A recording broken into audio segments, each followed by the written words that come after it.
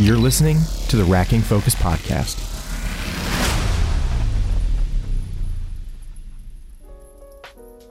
Hey, welcome back to the Racking Focus Podcast. I'm Josiah Blizzard. And I'm John Doyle, and today is a mashup episode.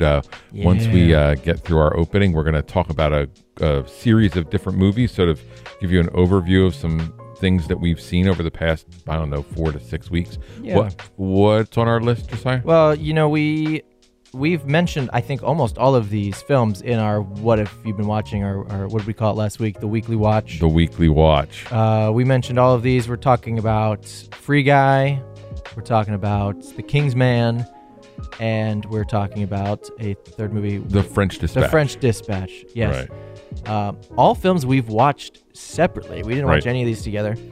So that'll be fun to kind of hear your thoughts on it, considering I feel like most of the movies we watch, I end up watching with you. No, it's the truth. So this will be fun. And but before we get to that, maybe we just dive into the Weekly Watch real quick, because there's been some other stuff that I've been watching and experiencing that I'd love to share, and then I'm sure I'd love to hear what you've been watching. So let's start. We'll go back and forth. So what's one thing you've been watching?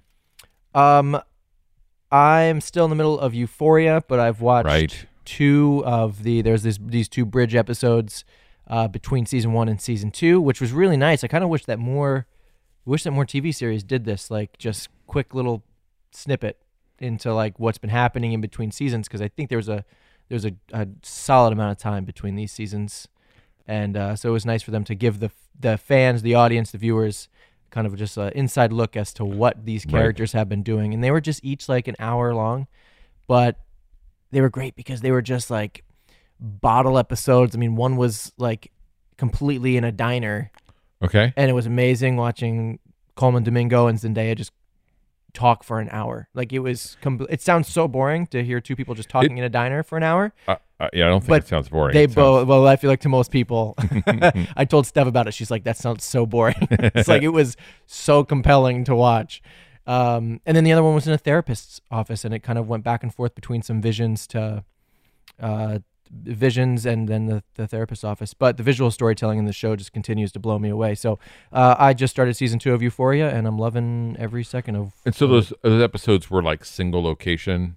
Pretty much single location. The therapist's office was primarily in there, but then it would cut to like very easy locations to shoot in, like a house, like a bedroom in a house or something like that, things like that. So very cool, very, very good show. Highly recommend. What about you? What have you been watching? Well, I guess I'll start with the Japanese material I've been diving into. I'm still digging through We're All Dead, the Korean, actually. This is a Korean. Oh, it's Korean, okay.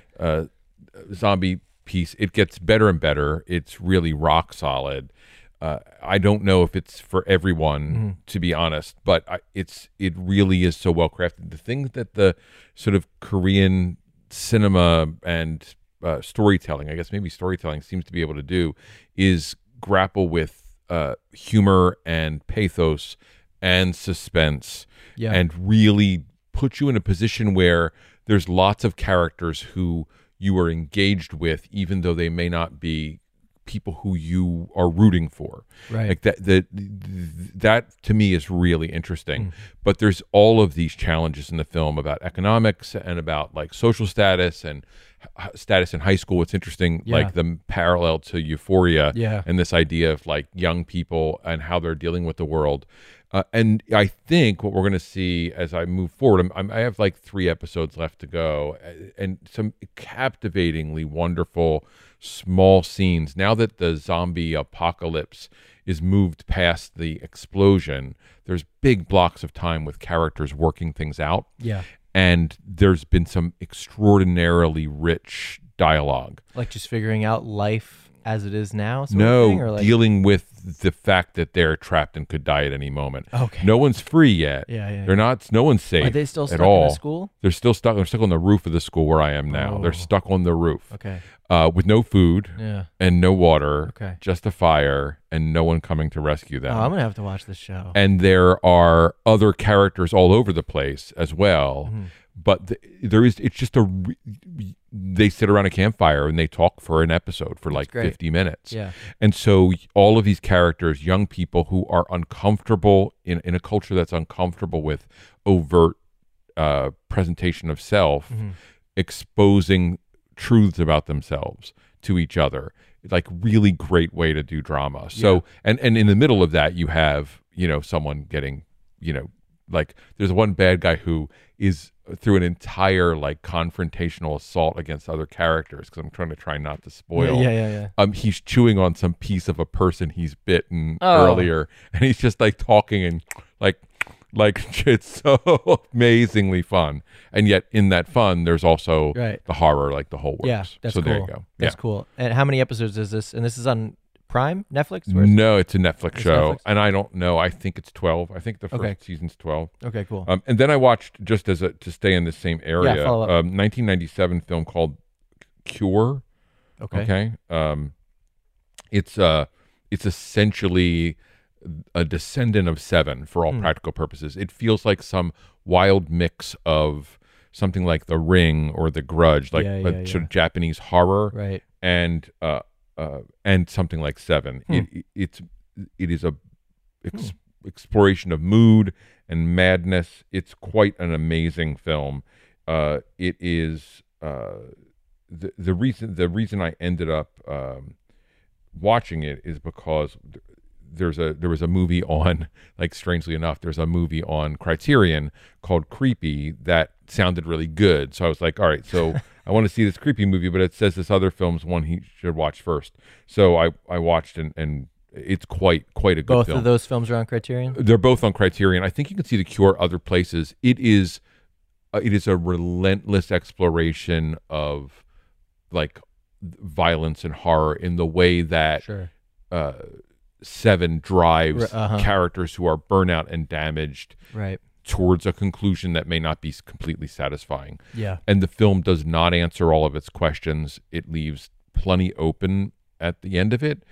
The mood, there's a distance we have from the characters visually that's quite impactful, quite affecting, and the cinematography is really quite beautiful, especially for 1997, sort of where we have a digital impact. Is this a U.S. made film, or is no? this These are just Japanese still. Okay. Yeah, so this is part of this sort of the Korean to Japanese jump, this Asian world that I've been deep in. Yeah. So there you go. That's another one we're watching. Cool.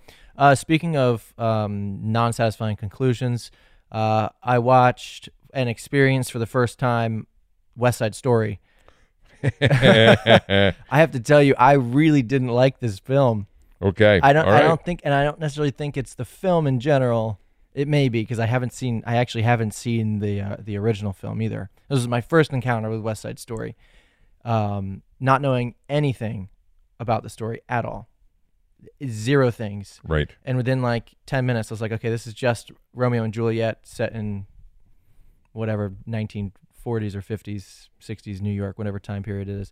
But I just didn't like it at all. I think the film is probably good, but it's just, I hated the story. Right. And so I'm struggling with like, how the heck do I rate this or review this thing? Because I hate the story, but the film is good. The filmmaking is good. The cinematography is good. The production design is amazing. The costume design is amazing. Like, all of these things are great. The acting performances, everybody except for Ansel Elgort is probably really, really great. Ansel Elgort doesn't do it for me every time. But man, I just hated this. I just hated this film. I just hated it. So I gave it a 3.5 star because I couldn't just. It was better than average. That's so funny. I hated the film. But I would have given the story like a 1.5 star. Okay. The story itself gets like a 1.5 star for me. That's fascinating. Especially the ending, because I just don't feel like the characters learned anything. Like, I don't feel like anybody has progressed. I think that's probably true. Like, it's just, it feels like it ends. I'm like, you're gonna still do the same crap that you've been doing for the entire movie, and also the whole film takes place in like 30 hours. Right. There's just I have a hard time getting on board with like love at first sight. Which it's funny. I don't necessarily have a problem with it, but I have a problem with it when it happens within 30 hours and then like a whole bunch of crap goes down that was really easily avoidable. Right. So I just couldn't. I think I probably just couldn't suspend my disbelief enough, because it is a musical and it's in this really hyper I don't know, realistic world of some sort. I just can't get behind it. So anyway, I watched that. I hated it. Probably won't watch it again, even though I need to go and watch the original. Apparently, I've heard you've been threatened to watch that. Yeah, my wife might divorce me if I don't. So, so yeah, that's what I've been watching. Other than that, I'm still continuing with my Star Wars series. Almost done the Bad Batch, thank God, because the show is actually very mediocre. Sorry, Dave Filoni. It is pretty mediocre. I was thinking that it would be better. I mean, we watched this when it came out week to week for 16 weeks. It was a long time. It's a long run. And I was thinking, man, this show's not that good, but I'm enjoying it. And I said, maybe it's going to be better when you binge through it. You watch like 4 episodes at a time. It's not. It's a little bit better. It's not that much better. Great. Okay. So that's one that I would say might be worth skipping if you're just not wanting to watch any of the animated series stuff. Or there may honestly be a few episodes that you can watch, because honestly they don't really build on each other. Right. Okay. You can watch a few episodes and then jump 6 or 7 episodes and it would be just as good. So yeah, that's where I'm at. That's what I've been watching. So I got 2 more I want to mention, just because throw it I they were like really an extraordinary 2 films. The first is from a documentarian who's a friend of mine, and named Anthony Giacchino. He won the 2020 Academy Award for this film called Colette. Oh, awesome! It's about a 25-minute long doc that you can see on the Guardian's website. So if you want to watch it, you can watch it for free on the Guardian's website. And it's the story of a woman who was in the French resistance in World War II with her brother, and her brother is captured during that time, and she has not captured, taken to a concentration camp where he dies. Yeah. And she has not engaged in that since his death back in the 40s. And with the help of a young woman who's trying to document all of the people, the French who have died in these concentration camps, she decides to go back. Okay. And so at, I don't know how old she's in her late 80s, she travels with this young woman back into Germany for the first time, all the way to the concentration camp, to the crematoriums. Like, they go that far. And the film is emotionally captivating. There's a lot of reviewers who have complained to say it's exploiting her in some way for entertainment purposes or whatever, for documentary purposes. But knowing the documentarian, I know, first of all, that wasn't his intent, and second of all, they spent so much time prepping before they went to do it. Her emotion in the film is so authentic that I think for a viewer that can be hard. But the bond between her and this young woman who's doing the research is fascinating, and it's quite well shot. It's one of those things where we just need to revisit World War II and the concentration camps on a regular basis, and this is one of those times where, especially when we're hearing words like Nazi thrown around internationally, that right. Well, and especially with everything happening with Russia and Ukraine right now too, like all of that. It's quite powerful. It's quite powerful, really good. And like I say, I like a 25-minute watch. Where did you watch that? Again, it's on the Guardian's website. I just searched. Oh, that's right. I literally just went to the Guardian's website, and you can watch it. Maybe it's on YouTube. We'll leave a link in the show notes here. Yeah, that sounds great. If you guys want to watch that. And then the other one I watched, and this is one that it was on Criterion. It just popped up in my feed, so to speak, which is not a Criterion way of speaking at all. And it's Denis Villeneuve's one of his early films, 2009, called Polytechnique, which is about I saw you put that on Letterboxd. It's like a live shooter in technical institute who is trying to kill the feminists, quote unquote. Denis Villeneuve is simply one of our best directors. Hands down. Yeah. And most of the work we've gotten to see from him has been work with extraordinarily large scale, right? And this is a film that takes place in this one location with a couple of characters, and you can see all of the tools of the trade he's using today. Yeah. In a different environment. It's all in black and white. So from a cinematography standpoint, we get to see his eye even more clearly, because the cinematography, the glorious big shots that we get in things like Dune or an Arrival, like those things where it's huge and big, none of that is there. And yet we still get these giant shots of the sort of establishing pieces, and the camera simply lives. I mean, it lives in every single position in relationship to the characters. It's a beautiful watch. captivating. The story is very traumatic. The way he treats the victims in the story, all of whom he does not name for real, like none of them are real people because he decided to honor them. He does list all of their names at the end of the film, which I thought was quite powerful. Is this based on a real thing? This is a real event. It happened in Montreal. Oh, gotcha. Okay, gotcha. So I was gonna say this wasn't long after 2009. When did Virginia Tech happen? Because that was the first one that came to mind. But I didn't hear anything about Montreal. So, but that's cool. Okay. The way he treats the victims, these female victims, is so sensitive, and yet we still capture the violence and the awfulness of it, and that is a line that is very hard to thread. Totally, it's really difficult to do, and he does it really well. Really worth watching. Again, I don't remember how long it is. It's a little bit. I mean, it's certainly longer than the 24-minute doc, but it's really well worth watching. Is it a feature? It's a feature. Yeah. And he just shows his skill. So there you go. I just thought I would throw those two he things is in. definitely one of my favorites. I think my favorite from him is still. I think it's still Sicario. But right. And that has that grand scale that you're talking about, but also very intimate moments with characters. Exactly. And yeah, I think that might be one of his best films still. Yeah, so I posted some images up on our Instagram too. So if you want to see some of that's where you posted the decision making look. Well, it is Letterboxd too, but I did post a pile of images up on the Instagram, and you get to sort of get a sense of the thoughtfulness by which he shoots the film. Yeah. It's well worth watching. Yeah. That's great. Oh yeah, you did. I found your review on Polytechnique here on Letterboxd. Yeah, 2009. Yeah. It's 77 minutes. That's under an hour. Yeah, there you go. You know, that's an easy watch. Sorry, I mentioned where you watched that again. That's was Criterion? Yeah, and I don't know if it's on Criterion right now running.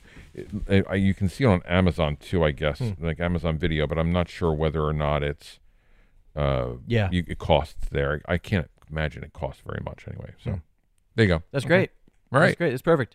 All right, well, let's maybe dive into some of the films that we have been watching in the last couple of weeks to months. Right. It's been a long time since I've seen some of these films, so maybe we could just do 10, 15 minutes here for each film, or just go as long as we want to. Yeah, is there a film that you want to start with first? It does not matter to me which one we start with at all. Let's maybe start with Free Guy, because that was the most recent watch for me. Okay, great. I don't know about you, but yeah, so there's going to be some spoilers here for Free Guy, most likely. Probably most of these films there will be some spoilers for.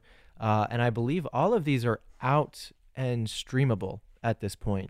Free Guy's on Disney+. The King's Man, I believe, is on Hulu and HBO Max. Free Guy's also on HBO Max. And The French Dispatch, I believe, is a second location, too. Yeah, there's I think that might be on HBO Max as well. Because what is the movie you just hated? Oh my goodness. West Side Story. West Side Story is on Disney and that's on Disney Plus, HBO and Max as well, because there's this cross breeding. Yeah. So cool. Yeah, Free Guy. So I remember seeing trailers for this and saying this movie is going to suck. I think we may have said it in a podcast at some point. Probably. I have to say that we were wrong about this movie. It does not suck. It does not suck at all. I gave it 4 stars, I think, on Letterboxd. Yeah, I gave it 4 stars as well. Out of 5, by the way, not out of 10. It was surprisingly good. I don't know how or why it's good, but it just works. I think you watched this. You maybe had more time to process this than I have. When did you watch this? Because it was for me like 2 weeks ago. I watched it back in it was like February, I think. Oh dang, yeah, okay. Like as soon as it came out on. No, I watched it on March 13th. Why it's showing up on my February list? That's weird. So anyway, no, it's not. Today's March 13th. No. So I don't understand. I don't have any. I showing up on my February list. That's today. Watch February 25th. There you go. That's it. You can. This is going swimmingly That's today. So good. No, we're pros. So anyway, I watched all 3 of the films we're going to talk about like over a 72-hour period. Oh my gosh. Okay. So okay, great.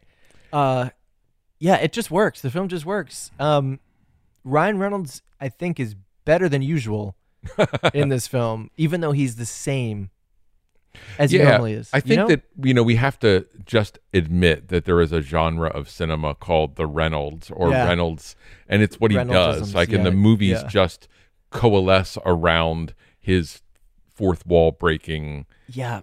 Smarmy. Does he break the fourth wall in this movie? Well, I think he comes close. If he doesn't, because the fourth wall is really like the internet. Yeah, I mean, I don't know. The film is breaking the fourth wall, right? Like he is living in a film as a character and dealing with real life. Like the film is doing the thing. There's a little he does. meta thing, right? Of being in a game, in a movie. Yeah, yeah. It's very good. Jodie Comer once again is just so amazing. Yeah, I loved her in The Last Duel. I love her in Killing Eve. I love her in Free Guy. There hasn't been a single thing I've watched her in that I don't love Jodie Comer. Her flexibility and the variety with which she sort of presents herself is amazing. And she has such a skill with her voice, let alone the acting talent behind it. She effectively presents two different characters in this film locked together by a personality, right? Yep. It's really, really wonderfully done. I think that was the thing for me that made this film work, was actually the fact that we were out of the game and that there was a different storyline that was running parallel to the Ryan Reynolds, Jodie Comer story. There was this, what's his name from Stranger Things? Steve. Right. And Jodie Comer. Right. Running parallel to Ryan Reynolds and Jodie Comer in the real world. And the whole talk of intellectual property and touching on the evil nature of capitalism and consumerism and all those things too mixed in there. Taika was a surprise. For some reason, I forgot he was in this movie. And just awful. Yeah, completely terrible. Really person. A terrible person.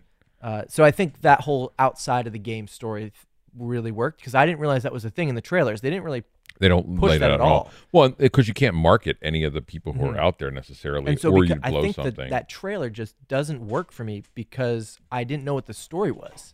Yeah. And that may have been why I was saying this movie was just going to bomb. Well, I mean, the other thing is that we've seen things that might fit into this category, and they haven't worked. So they haven't worked. There was a film that came out not too long ago, and Adam Sandler, Peter Dinklage, I think it was called Pixels. Pixels, Kevin James.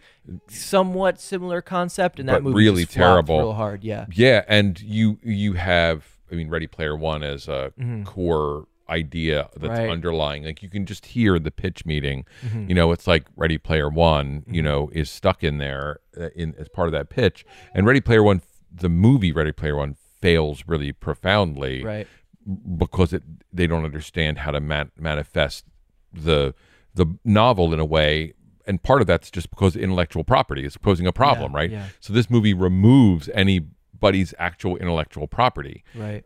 And as a result, you're not expecting to see someone like in Ready Player One, where you need to see Godzilla. Like Godzilla needs to arrive, right? Or Iron Giant, is Iron Giant in there as well? Yeah, or like the DeLorean pops in, like it's. Then these things can't appear because the IP isn't legally owned by Warner Brothers, right? And that, I mean, it's just a mess. And so.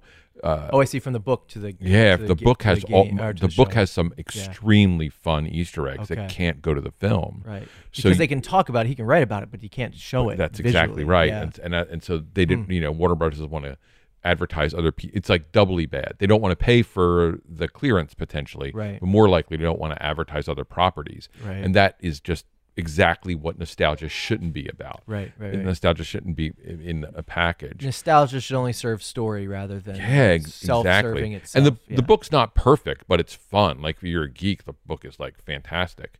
I feel like I remember seeing trailers for Ready Player One and saying that this just feels like self-promoting HBO Max and Warner Brothers in the same way that Space Jam with LeBron James just kind of dumps in Game of Thrones and like all this other random crap that you're like, this just feels like a self-promotion. So I think Free Guy, because it doesn't have the IP, part of that works. I think you're right about it being outside the game, and that storyline really plays. It really works. Well, and it works for not just our characters to progress in the real world, but it pushes Ryan Reynolds' character in the game to he pushes him forward as well. Well, he develops, right? And I think that's the other thing that the film really has going for it is, from a thematic perspective, That's hilarious. Come on, bud. He's not going to do what My you dog want. is like up my We're butt. trying to manifest the dog's movement here. Yeah, I think Joe Keery really kills it. I think Joe that he- Keery, that's his name. He Yeah. really kills it. He is a charming, romantic figure. Yeah. But he plays the geek sufficiently well. He does a pretty good job, yeah. And he stands up to Jodie Comer, which is not easy, right? No, Like no. He's Yeah, he's- feel like they're a good pair. And their chemistry's good and all of it. Yeah. Yeah, no, he was great. And I think the Channing Tatum appearance is That's hilarious. pretty good, yeah. Like really That's like pretty good. clever and really well done. That's on the same, it's almost on the same level for me as if you've seen The Other Guys with Samuel L. Jackson and The Rock in the opening sequence. Right. And they die like 10 minutes into the movie. It's just one of those gags that just works. Channing Tatum being in the game just works. The other thing I want to say is that Free Guy has a thematic content that is about the value of of respecting human life, right? There is this underlying idea, and the idea of gaming that is positive, that is that is uplifting for a human, and those things really help that film get to its end. Yeah. You know? Yeah. Oh, yeah. Totally. The the entire conversation around AI and what is this a living being that has feelings, and if so, what do you do with it?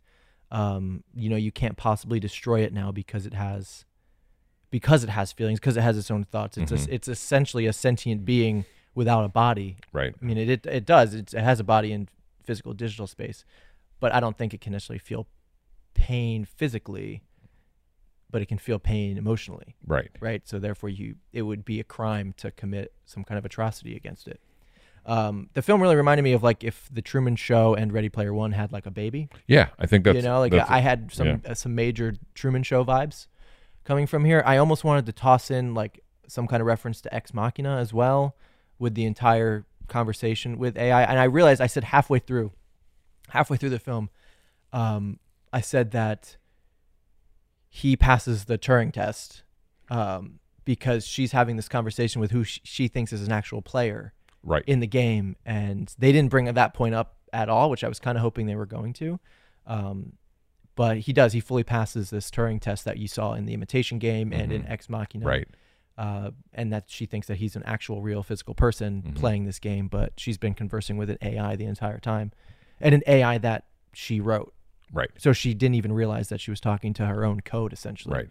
So it was a very cool movie. I really liked it. The effects and everything work too. Like it's fun. It's sufficiently aware of its own limitations, and it makes gags based around those. Yeah, so totally. The dude character, right?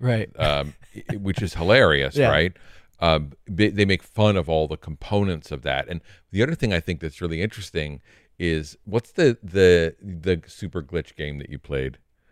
I was playing Cyberpunk for a while, and I just couldn't do it anymore. There's all of this like conversation about poorly implemented gaming that plays in the background of this that I think is really funny. So there are things that are not necessarily Easter eggs, but experiential for people who understand gaming, or at least have talked to people who understand gaming that really do play, and it's great.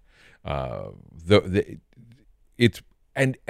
is absolutely enjoyable. It's fully enjoyable, and especially if you're a gamer too, because I mean I play an okay amount of video games, but not to the point to like know who the gamers were that showed up. I was talking to my brother who does play a lot of video games. Right. I only knew one of those gamers. He knew all of them and he really appreciated that they pulled in actual like streamers, like Twitch streamers and YouTube streamers to like be part of this thing. And I think it probably adds a legitimate amount of, I don't know, realism to this game could exist, because it does give you this kind of Fortnite vibe mixed with like a massive open world MMO, right? Yeah, and it feels a little bit like it could be Grand Theft Auto in the background, right? Like that little it's like sort of this merge of sensibility. so many different types of games, but in some kind of massive multiplayer online version. But yeah, I mean, there's so many tropes. There's so many little jokes thrown in there. I mean, there's a shot where you can see a guy and just some character glitching in the background as he's like jumping or trying to like take money out of an ATM, and all of a sudden he glitches and he's like moving in a different way. Like there's just so many little jokes thrown in, And it just makes you smile, if not laugh.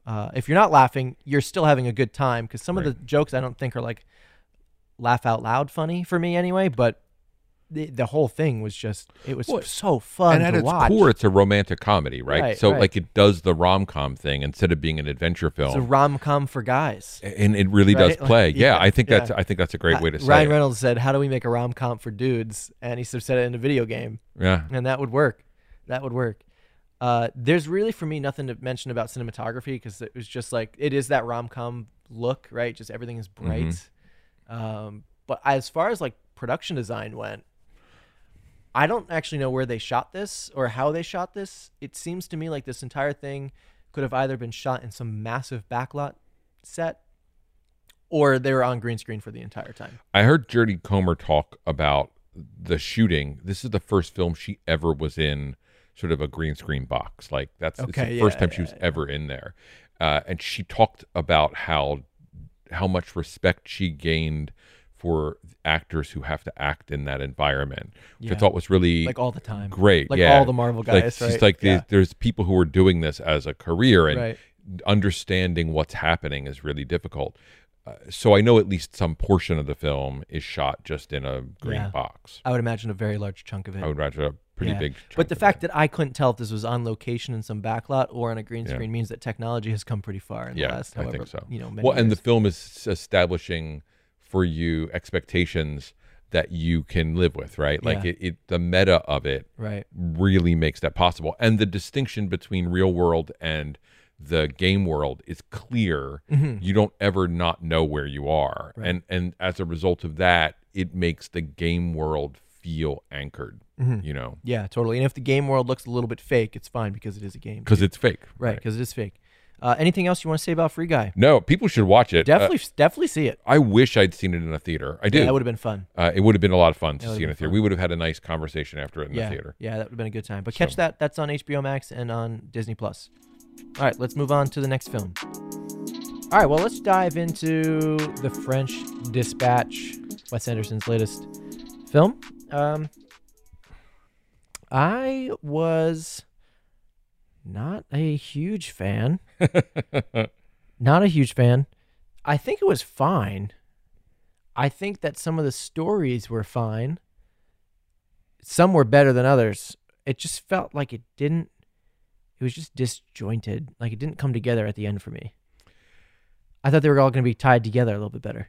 Yeah, I felt like this is one of those examples of where a filmmaker should really consider a limited series of short films. This was a series of interesting short films that, if made in a 6-part limited series that runs on HBO, you can find some meat to connect everything. I'm not even sure that these would have fit on HBO. These felt like they would have fit better on like YouTube or Vimeo, because they're so short.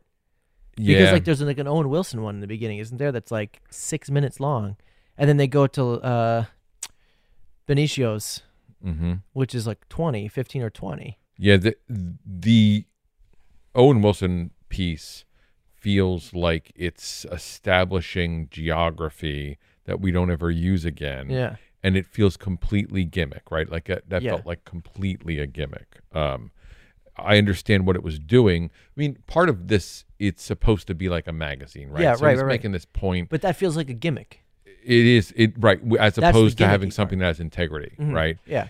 Maybe it's an homage to real magazines that have, for all practical purposes, died in our industry. It is certainly an homage to writing, right, and art, which not surprising, I guess. But yeah, it certainly doesn't feel like it fits together. Yeah. The Owen Wilson piece is almost forgettable, right? And his charm. It's almost fully forgettable, because I forget that it happened until I remember that there was, I think, 4 stories told instead of 3, because there's 3 larger stories, and then there's like one little mini one at the beginning. Yeah, and I couldn't tell you what it's about. He has a bicycle, I think, at some point. He's just traveling through the town, sort of on a bike. Yeah.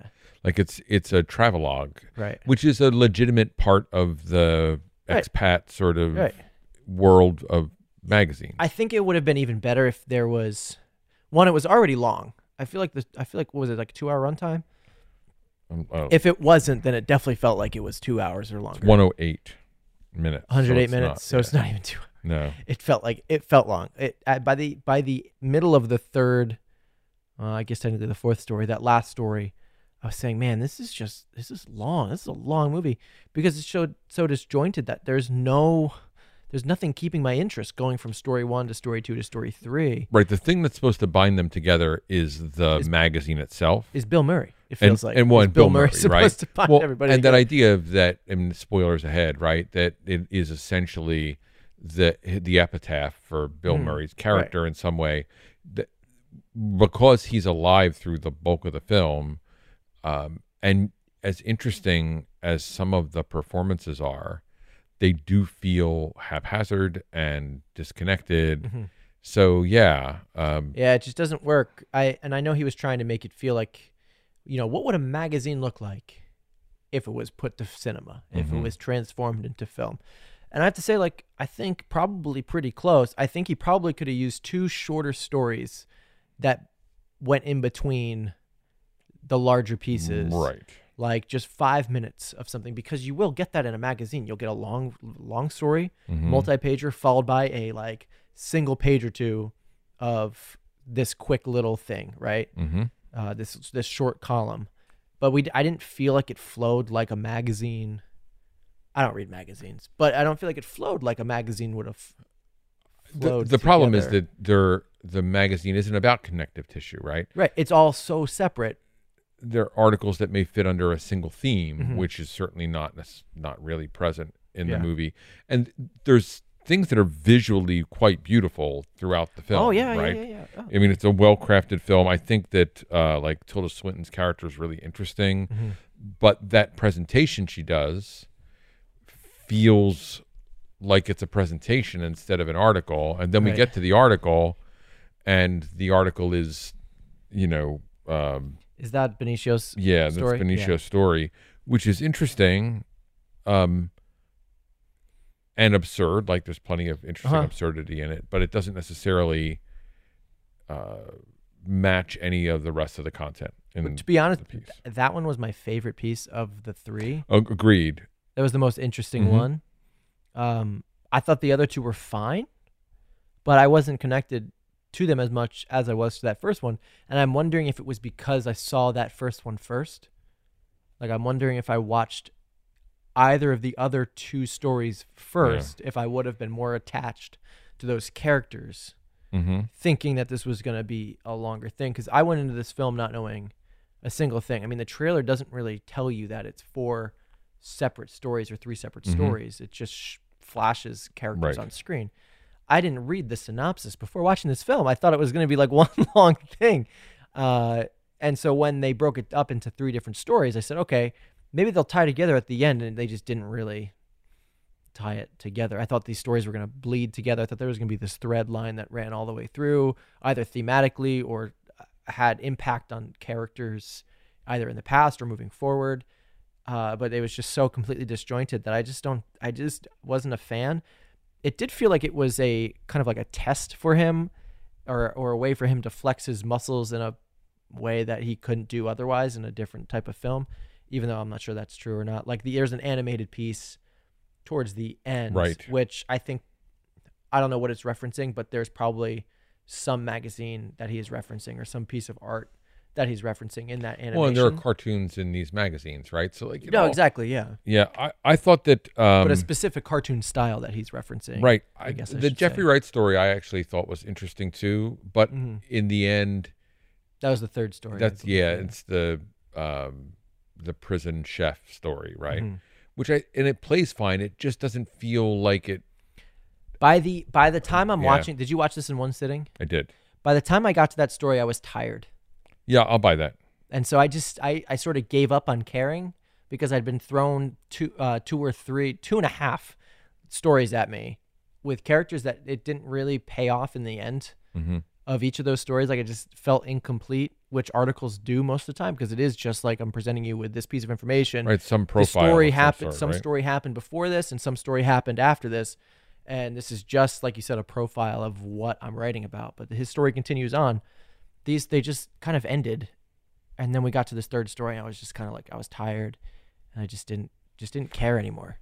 Yeah, and I think that that's all like a legitimate read. It's interesting to me because the quirkiness and inventiveness of other films like Grand Budapest Hotel, whatever it may be. Yeah. The part of that is about the quirkiness through the arc of the story. Yeah. So as we proceed in the world of these characters, something happens to us as an audience, right? And we sort of almost submit to the madness. Yeah. And here, each time we sort of got to a submission point, we reset ourselves into some still absurd or strange real world event where the magazine itself is being crafted, and we get some writerly jokes, and then we dive into a new piece, and we have to reacclimate ourselves to the characters' interactions. And the quirkiness is something that a slow burn, right, gives you an opportunity to with empathize or whatever. But in these shorter versions, you don't get the depth of experience with the characters. No, it's true. It was just not my favorite. Definitely not my favorite Wes Anderson piece. I think he's better when he is telling one full narrative arc of a story rather than breaking it into a bunch of smaller pieces. And he's the type of director that's going to make what he wants to make, which is totally cool. Like, I'm totally down with him doing this. I enjoyed watching, like I said, I actually enjoyed the Owen Wilson piece. I enjoyed the Tilda Swinton, Benicio del Toro, Adrian Brody piece. Right. You know, the Timothy Chalamet and Frances McDormand piece was fine. But like following up the previous story, I just wanted more of that instead of more of the other two. Like, I wish we just would have continued with a full. They just felt like a bunch of short films thrown into a single film. Yeah, and like, we're being low key and not positive, but I don't think that's saying this is a bad film. It's just certainly not as good as Wes Anderson's other work. I would say. It's, like I said, I think it's 4 fine, good short films thrown into one movie. It's an anthology, right? It's an anthology film with 4 films inside, and it's just, I think maybe just because the expectations I had going in weren't that this is what it was going to be, because of what his other work is. I was expecting something much, much different. But I think he's better doing films that are full narrative arcs.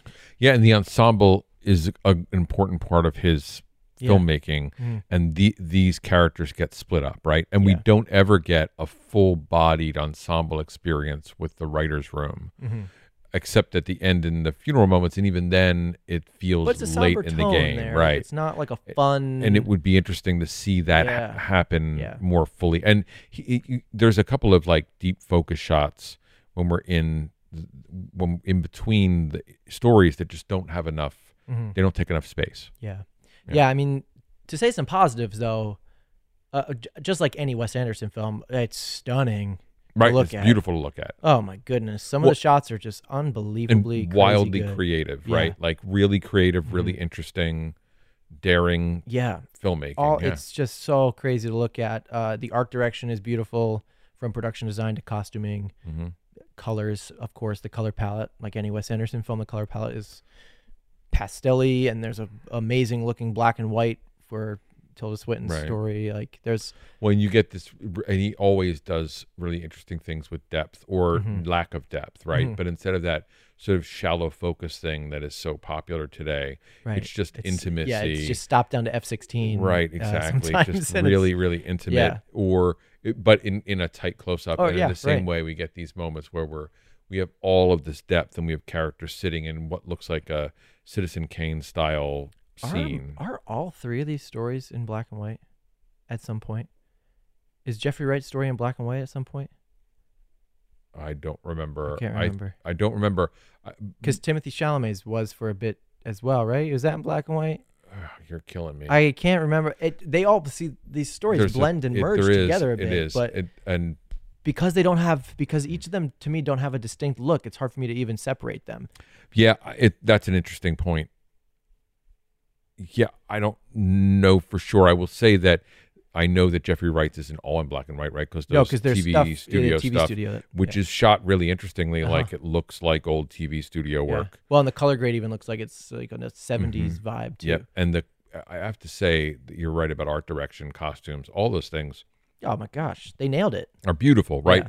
It's all beautiful. This is a problem of storytelling Mm-hmm. and overall structure, not a problem of basic filmmaking. Right. And The filmmaking and even the direction, like all of that is top notch. Mhm. It's just the story itself and the structure, or lack of story throughout the entire 2 hours or whatever it is, that just doesn't do it for me. right. Yeah. So, Okay. all right, Yeah, I think we agree pretty much completely on that. cool. Sorry, Wes. Yep, it's okay, Wes. know. You got beat up by plenty of people. Yeah, for Grand that movie, Budapest so- is still amazing. right. I just don't love this one. So, all right, let's move on to the last one. We're gonna talk about The King's Man. Woof. Oof is right. I think I'm gonna be a little bit more forgiving than you are, but For sure. I want to hear your thoughts on this whole film. Okay, so maybe give me what you hated, and then give me something you liked. So here's my. Unless there's no likability. Well, I'm going to start with stuff that I disliked. Yeah. And then then let's talk, and then we'll see if I can come up with something I liked. That's great. But no, my problem with this film is a problem that happens when you write yourself into a corner and you need another sequel. The prequel idea is problematic for me always. And because it has to be about the clever Easter eggs you present from your other films in this third film that are referencing back that didn't exist before that first film. So it all feels wildly manipulated. Yeah. But the other thing about it that I just feel like there was not nothing felt motivated to me, and that's exactly what I'm going to say. Yeah.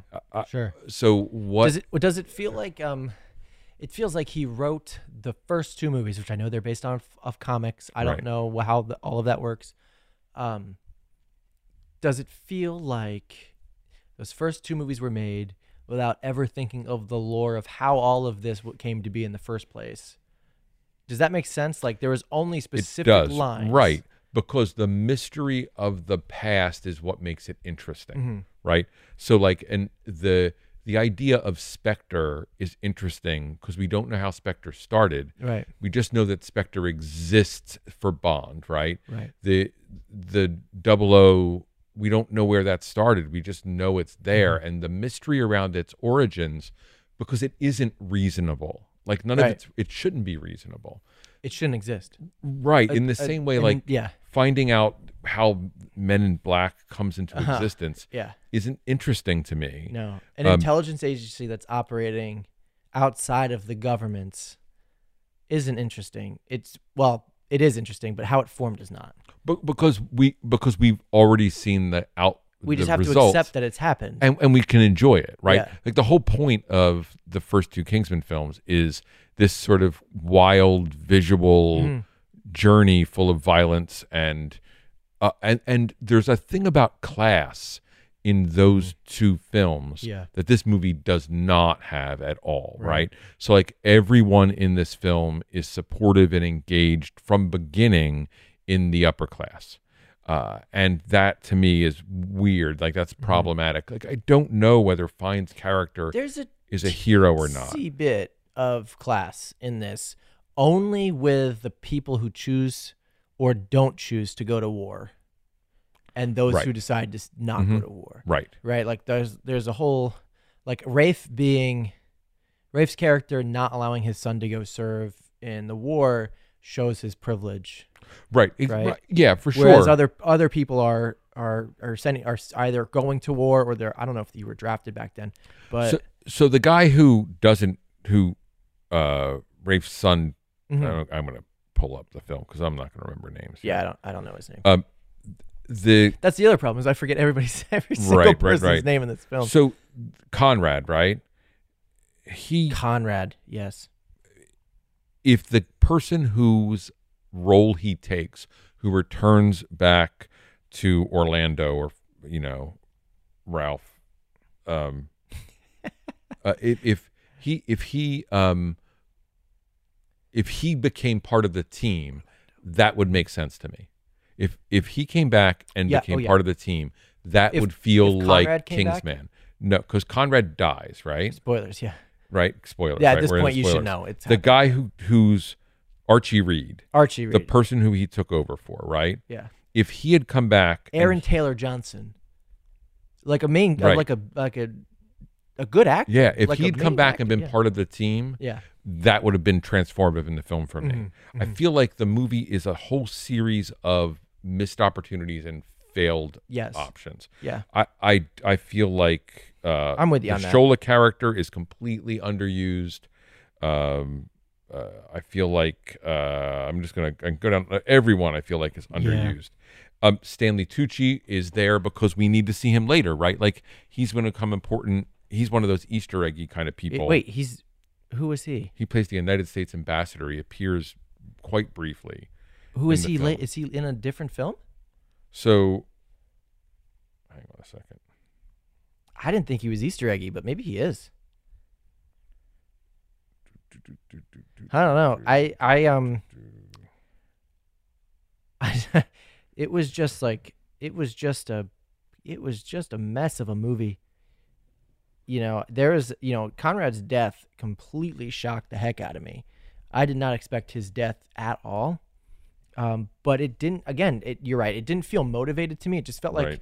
hey, we want to throw some shock value your way. So here's a shocking thing that happened despite him just saving this guy. And, I'm at least glad that his death aided in like the actual saving of whatever needed to be saved. Right. But it was still shocking for shock's sake rather than motivated by what the story needed, Yeah, so Tucci isn't even Easter eggy. It looks like I don't know where Stanley Tucci came from. I mean, I don't know. I don't even know why he's in the movie then at all. Like, it doesn't make any sense to me. This movie feels like it was completely plagued by reshoots and COVID and like a whole bunch of things, or the script was not as solid as it could have been, or there was stuff that happened and rewrites needed to happen. I don't know. There's something that went wrong in some aspect somewhere. Of course. Yeah, and that's what happens with any bad movie. I guess. I love those first two films, and the second film Yeah. is certainly not as good as the first one.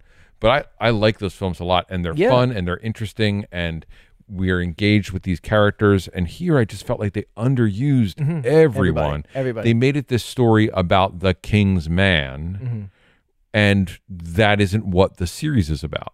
Right. The first movie is about Eggsy. Right. Overcoming that whole class thing and who he is internally. Right. And then the second one is still similar in a sense. Right. I don't know. Like there's this reincarnation-y thing that has to take place in that, right? There's just like a rebirth. there's still a commentary in some aspect on some kind of social thing, right? And it's about drug use, I feel like. And what constitutes a good person versus a bad person based on their actions.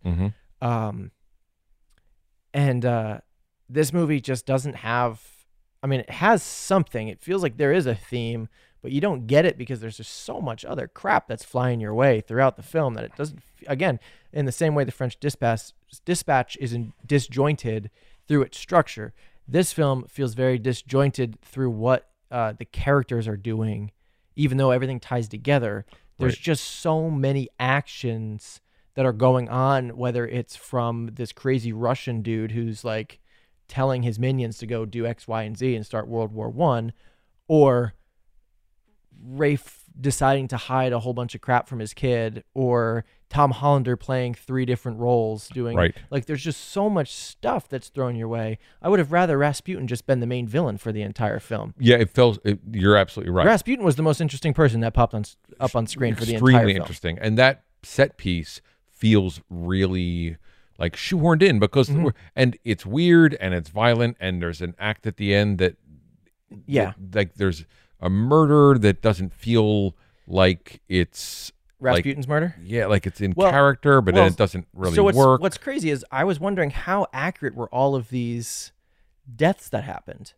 Like, did somebody really throw a bomb at Franz Ferdinand? So, like all of the historical pieces are in everything place. was accurate. Yeah, absolutely. Rasputin was found murdered with a bullet hole in his head. like in his room. And so I'm like, they all ended in the way that it needed to end. Right. Historically, it works. Right. And which I really appreciated that attention to detail on that end.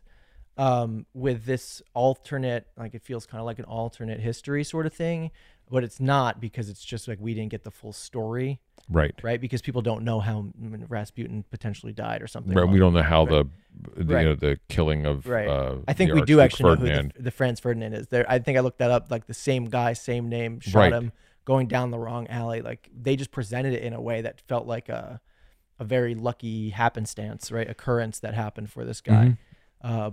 So there was details like that I appreciated, but there was just a whole bunch of stuff that I didn't like. The Rasputin fight was the best scene in the entire film. No, I think you're absolutely right. The last fight is weird. It's messy and strange. And you knew, like, you kind of knew that guy was going to come back up, right? The guy at the end. Yes. Right? Like, it was telegraphed over and over again, I feel like. But it wasn't at the same time, so it didn't fully feel like a payoff. It felt more like a disappointment. Right. You know, it wasn't a big enough twist for me to be like, because I just didn't care. Well, yeah, and our hero isn't. So one of the other things that the other two films do is it's like people with extraordinary abilities that aren't easily accessed from looking at them, right? And here it's folks that aren't that good because they're not really those guys yet. Yeah. And so they're okay at what they're doing. But and then there's like a moment of brilliant fighting or whatever, and then they just can't sustain it. Yeah. I felt like the other thing that bothered me so much was trauma recovery time. Like he's mourning his wife's death for 20 years. Right. He mourns his son's death for 20 minutes. Yeah, you know, it just takes like, oh, you got to get over it. It's been like a week and a half. It's just, and those things are, and you know, so the trope of I've grown a beard, I'm really depressed, let me shave it off. Let me drink all this whiskey. Is so strange. Like it just felt happenstance. Like things just felt thrown together. Yeah. Maybe you're right about reshoots and stuff like that, but why would you have Stanley Tucci in for almost nothing of a film? I legitimately do not remember him appearing in this film. He's at the table at the end. I do not remember him in this movie. At the end, as in like at the end when the Kingsman is formed. When they form the table, he's at the table. Is he the lead at the table? Oh, he's the U.S. ambassador. He's the U.S. ambassador, right? But yeah, are you telling me that all the governments on Earth knew that these guys existed? Right. Well, there is a Kingsman version in the U.S., right? Right. So, but it feels like the point of these things is to be able to operate outside of the government. It's just the whole thing is the government shouldn't know that these people exist. There's wackiness. The whole thing is just there is zero chance that the United States government would let another internal intelligence community operate without any sort of oversight. There's no chance that would happen. Yep. Unless they didn't know about it. And then, of course, it can, because it does happen today. Like, there is some kind of community somewhere, organization somewhere, that is doing intelligence without anybody knowing about it. Yeah, I don't know how this film got released. That's what my problem is. And I don't, because I didn't have fun watching it. And there were things I wanted to have fun. Like the first two films, even the second one for its problematic. Yeah. Oh, it's beats, still fun. Whatever. It's still fun. This just did not feel fun. And I there were times where I was like, oh, this probably was thought to be fun. Like this was supposed to be fun. Yeah. But it just agreed. Didn't play. Again, I'm going to bring up the Rasputin fight again. Probably could have felt fun, but I was too on the edge of my seat that Shola was going to die. I know. The entire time. Absolutely. And if they did kill him, I said, well, where the hell are they going to go with the rest of this movie? Well, and he's the guy who, or that Conrad was. I thought so Conrad was going to die in captivating. that scene too. So yeah, it was a mess. And then for Conrad to die on the battlefield is fine if the replacement goes somewhere. Like things need to have purpose or motivation. And I just felt like none of that. It's just a mess of a movie. It did make me want to watch the other two movies to get the bad taste out of my mouth. I guess I did. True. I watched the other two movies. Oh, good. That's and good. they're leaps and bounds better. Yeah. But it is missing some of the weirdness that those other two films have. Yeah, I love that POV sword fight at the end. Yeah, that was pretty good. But that's, again, it feels shoehorned in because it's not consistent with the rest of the field. There's two shots of reverse shot of a camera on one sword and a camera on the other sword. Right. I'm like, cool. There's two cool shots in a fight scene. but like it doesn't make the fight scene any good. It just makes the fight scene of those two shots memorable. Yeah, why do we need our villain to be mysterious? Why did there have to be a mysterious person I don't know. for the whole film? Right. I don't know. Because that means he isn't activated in the story. So we have no relationship with him. All we How get the hell is he getting back and forth? I know. And all we are getting is the sort of the Untouchables smashing a guy's head open at a table thing, which we've seen 100 times. Yeah. That's all we new. get from It that. didn't feel like there was anything new. Yeah. The choreography of the Rasputin fight was awesome. Right. I will say that. That felt fresh to me.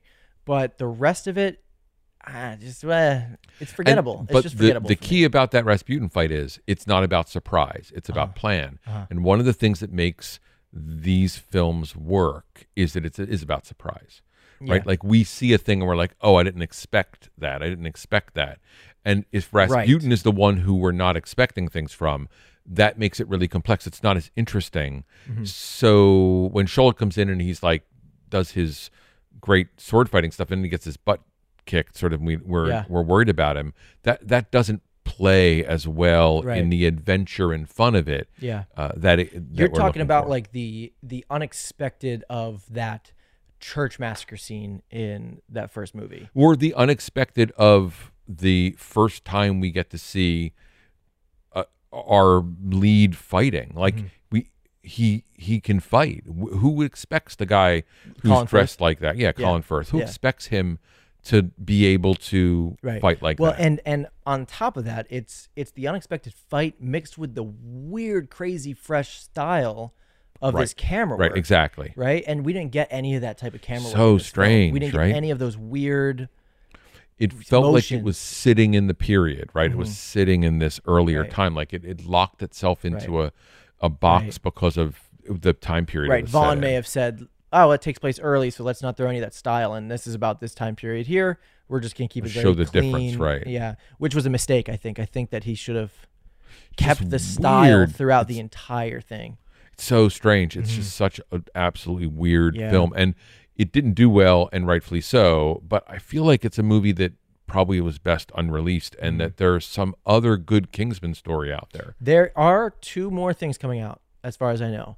There's a 4th movie that is coming out. I don't know much about it, other than I think Channing Tatum may be involved.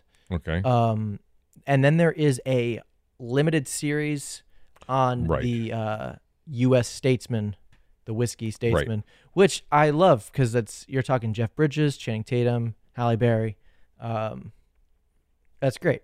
They'll probably introduce a few more people who want to be a part of that. I think it's awesome. I'm totally down. I'm interested to see what they're going to do with a like an 8 or 10 part series. Cool to be able to tell a story over a longer period. We've hyped up the, how television can connect you with characters a little bit better than a 2-hour film can. So I'm excited for that. But I mean, he's going to have to redeem himself in this 4th film. Well, it's so gonna weird, be fun right? Because it's going to take place after that second film. X-Men First Class, great watch, right? Not a perfect film, but like tons of fun. Right. Kick-Ass, not a perfect film, but ridiculous amount of fun. Yeah. Okay. Stardust, like fantastic, ridiculous amount of fun film. Like he's so consistent. Yeah. And for this to have this hiccup, I mean, I think your point about COVID and whatever, it has to be part of it. Yeah. There's got to be something that happened. Yeah, because it just doesn't play. It just doesn't work. Yeah, so, and I hate being that negative, but boy, it was a mess. And I wanted to be funny about it, but then I'm like, ugh. No, you can't even be optimistic about it. It's just it's just not a good movie.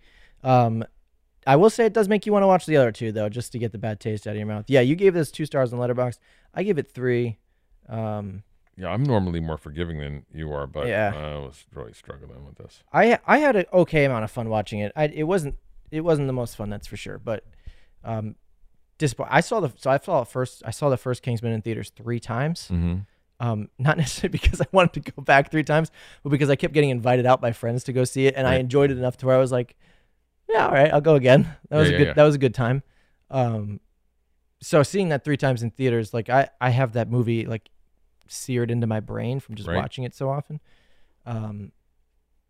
But yeah, this one definitely doesn't live up. Strange. And I mean, it's really interesting to me. We've talked about a couple of films today, all of all of whom are built around this COVID experience, right? Mm-hmm. And we can see two of them, I think, suffer from that. And one of them, Free Guy finds its way to dance right past that and go a different direction. Yeah. And I think part of it is that the more you're trying to be clever and hampered by COVID, the more difficulty that you have. See, that's interesting, because when we talked about the French Dispatch, I didn't think COVID had any effect on it, but I'm actually wondering if knowing COVID was a thing. I don't know when he was supposed to release that, because that was actually pushed back a year, right? Mm-hmm. So he shot that pre-COVID. Right, but so never mind about what I was going to say. But the thing about COVID is it allows, it just presents problems. It just created distance from the work and maybe the chance to edit more, which may not always be a good idea. That's true. Whatever, you just don't know what is going on in the process. And when things get held, sometimes they also miss the mark of their time. Right. So it may be that King's Man plays better a year earlier. That's we see that with this whole Marvel thing where everything's out of order now and they're reshuffling. Right. Because of the large scale arc, they have the capacity to do some of that work. Right. And it may be for the better because they're clever, but in these individual films, shuffling around time, if you miss the time it should come out, there are films that are locked, that are righteous in a time, and then because they've matched that time, we have an experience that then lets us continue to watch them, right? Right. No, I agree. Well, if you don't have anything else to say about The King's Man, we can move on to this next segment of rumors, what rumors are happening in the industry, movie rumors, things along that line.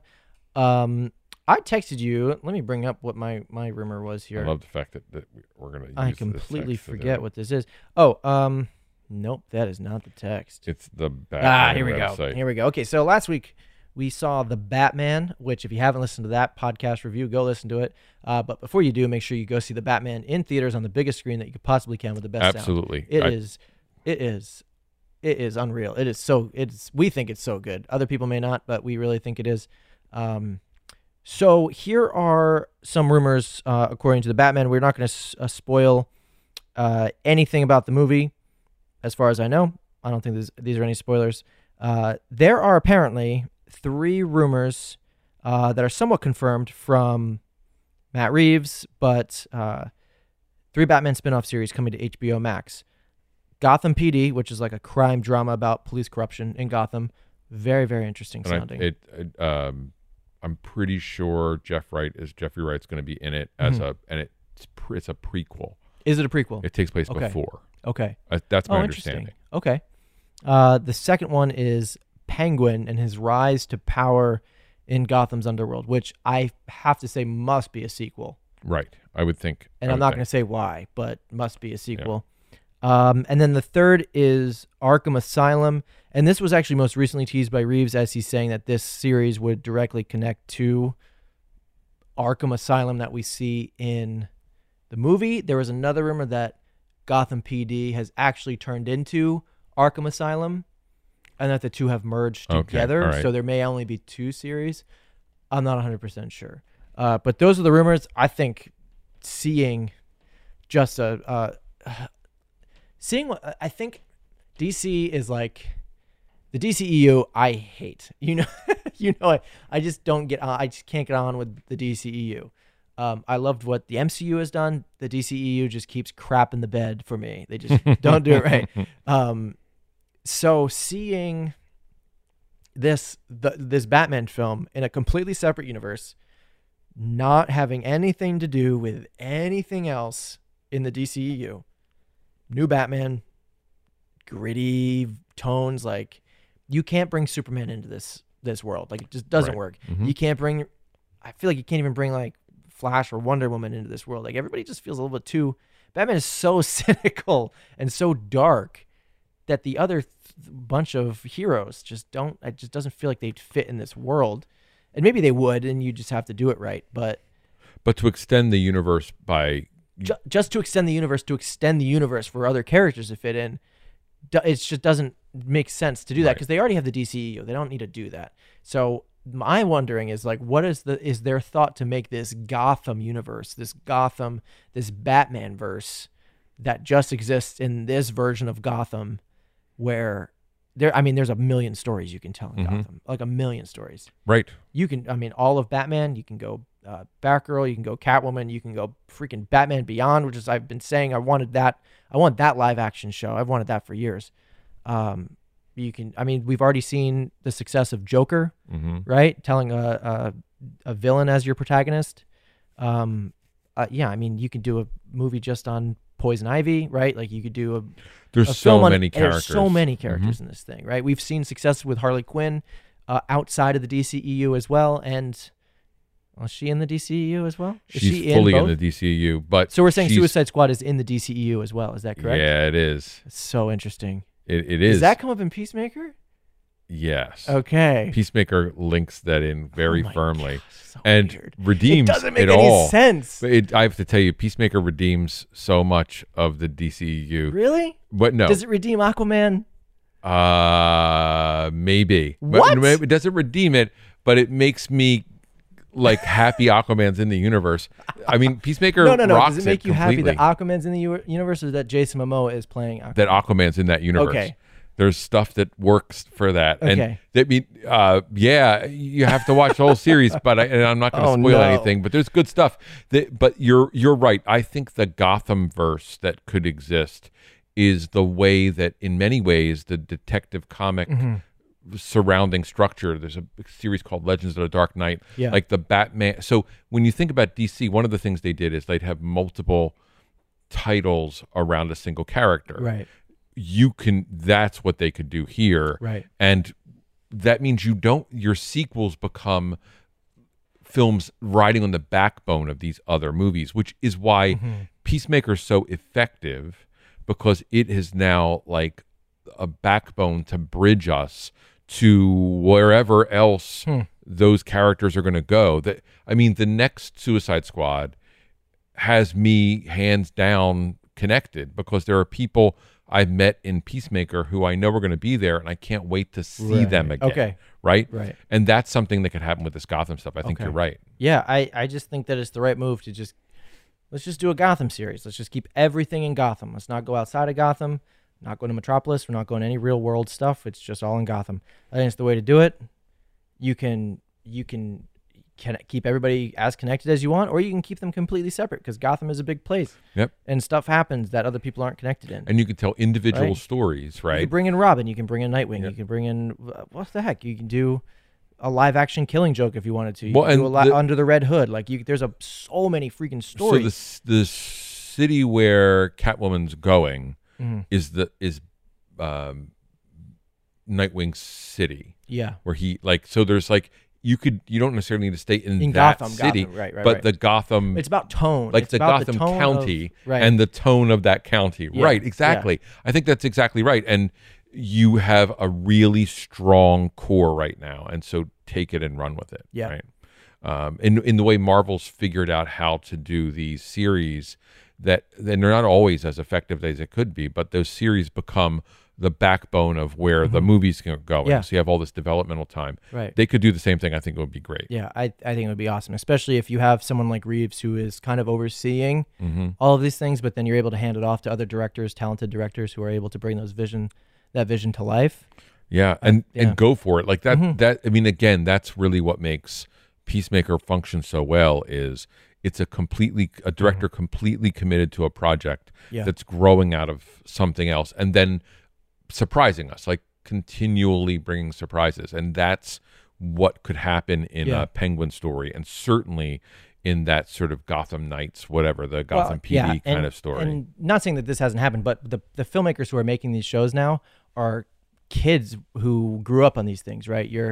I don't know how old Matt Reeves is, but I would bet you money that he loved watching the Batman animated series growing up, or when he was, in his early or late teens. I don't know how old he is, but I'm guessing he's in his 30s, maybe 40s.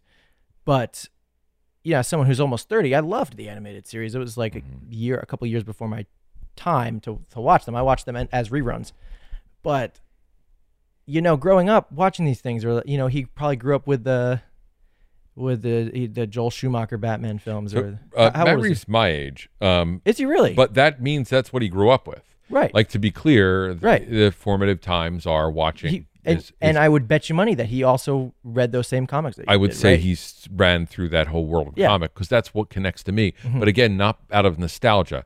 I don't feel like when I'm watching the Batman, I'm feeling nostalgic at all. Right. I'm watching well-made storytelling that lives in a world that was well-made storytelling in the 1980s. Yeah. Right? No, totally. And there may be throwbacks to like visual moments that made like the comics what the comics are, right? There's certain panels that you probably could even remember to this day that may stand out in your head. There's moments from, again, like the Batman animated series that still like, they don't necessarily stand out in my head, but there's like there's colors and frames and compositions that I can just clearly remember, but it doesn't give me nostalgia for it. It's just the language of the Batman now, right? Like it's just the language of how Batman exists. So yeah, I don't know. I think that going and sticking with Gotham and Gotham County and all of that is the way to do it. I agree with you 100%. And I hope that continues. One of the biggest issues we have with all of this is it's just about time, right? Yeah. So like I've heard that there might be a Nova film, right? A Marvel character who I loved, right? But I may not see that for 3 years. Like the time frame, it's so long. I remember when they announced Moon Knight, and it felt like forever ago. And I've been waiting, and I'm so excited. That we have an issue with the fact that now there's this long turnaround time, and so I hope that they can, move the thing that works with Peacemaker is it lands months after the Suicide Squad. Right. And as a result, that iron is still hot and we stay connected. Yeah. I don't want us to lose engagement. Right. Because there's too much distance from the original film. Yeah. And we know that Wright has, in all likelihood, a third season of Westworld that he's working on. So you just want them to be able to do the right work. I mean, this isn't the first time we've talked about Wright in this podcast. And an amazing dude, like an amazing guy, as a human. In addition, good, so cool. Yeah. I want to just say that I'm really excited to see The Boys season 3. I haven't watched any of that. So it's been pretty good. I've only heard good things about it. I like The Boys a lot. I like it because it's an anti-superhero film or series, and it comes from a really solid comic book. It is relentlessly feels like an R-rated film, which is great. It's emotionally pretty powerful, but the villains are destructive in a way that we're not used to in our comic world. Yeah. The threat of death is so high, and that actually plays really well.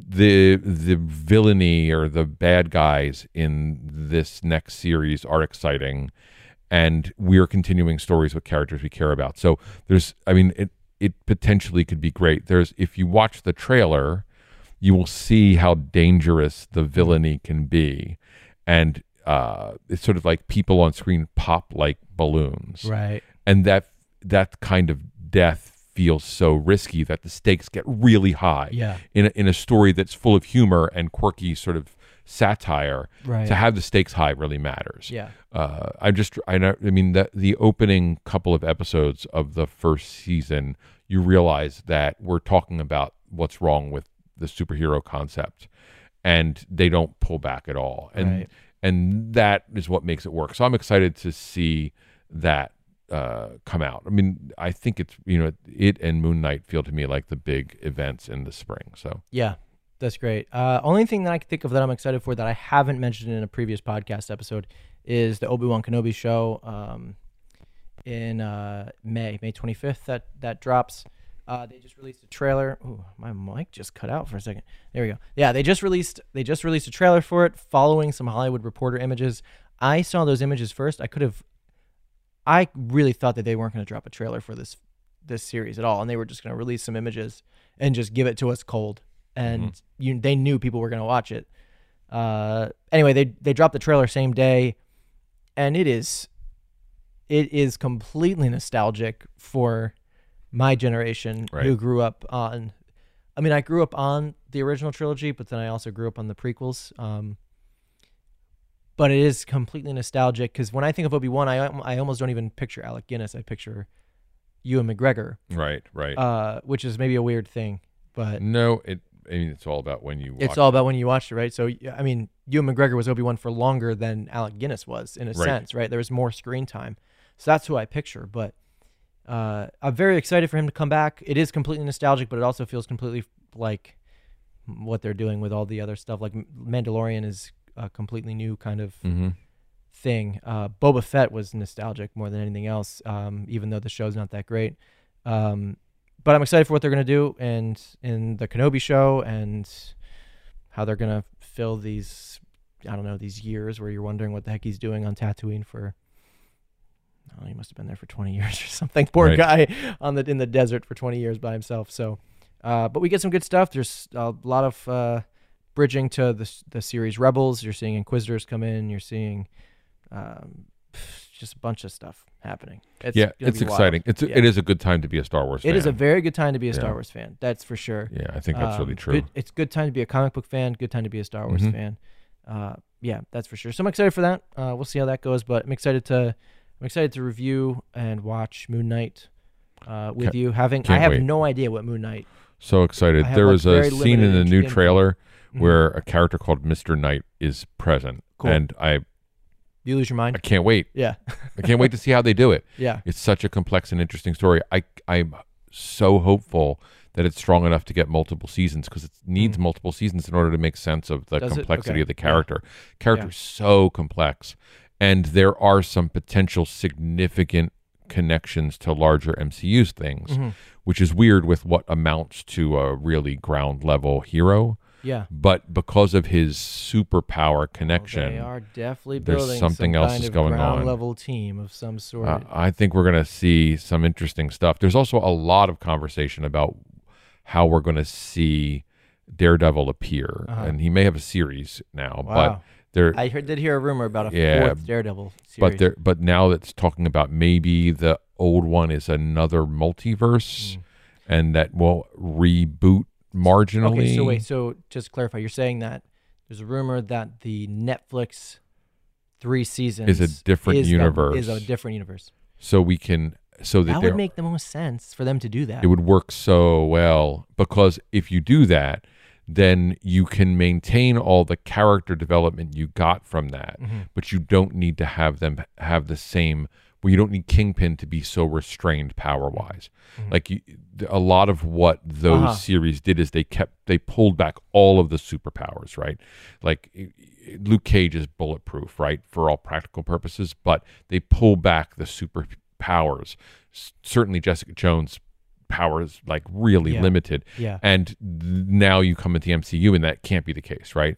Because MCU is all about power. Kingpin and Hawkeye gets like obliterated, and then for him to survive whatever happened to him at the end, I mean, he needs to be like indestructible sort of guy, right? Like, and if that's going to be the case, he can't be the same Kingpin. No, but we can use the same character development. We can let that story be in a multiverse. That's a smart move. In the same way that the stuff that happens in Spider-Man: No Way Home, those other characters that appear, you know their character development from other movies, and you're in with it, right? And so whatever character development that continues through this story, even though it's outside of their universe, is still a payoff. Right. That's right.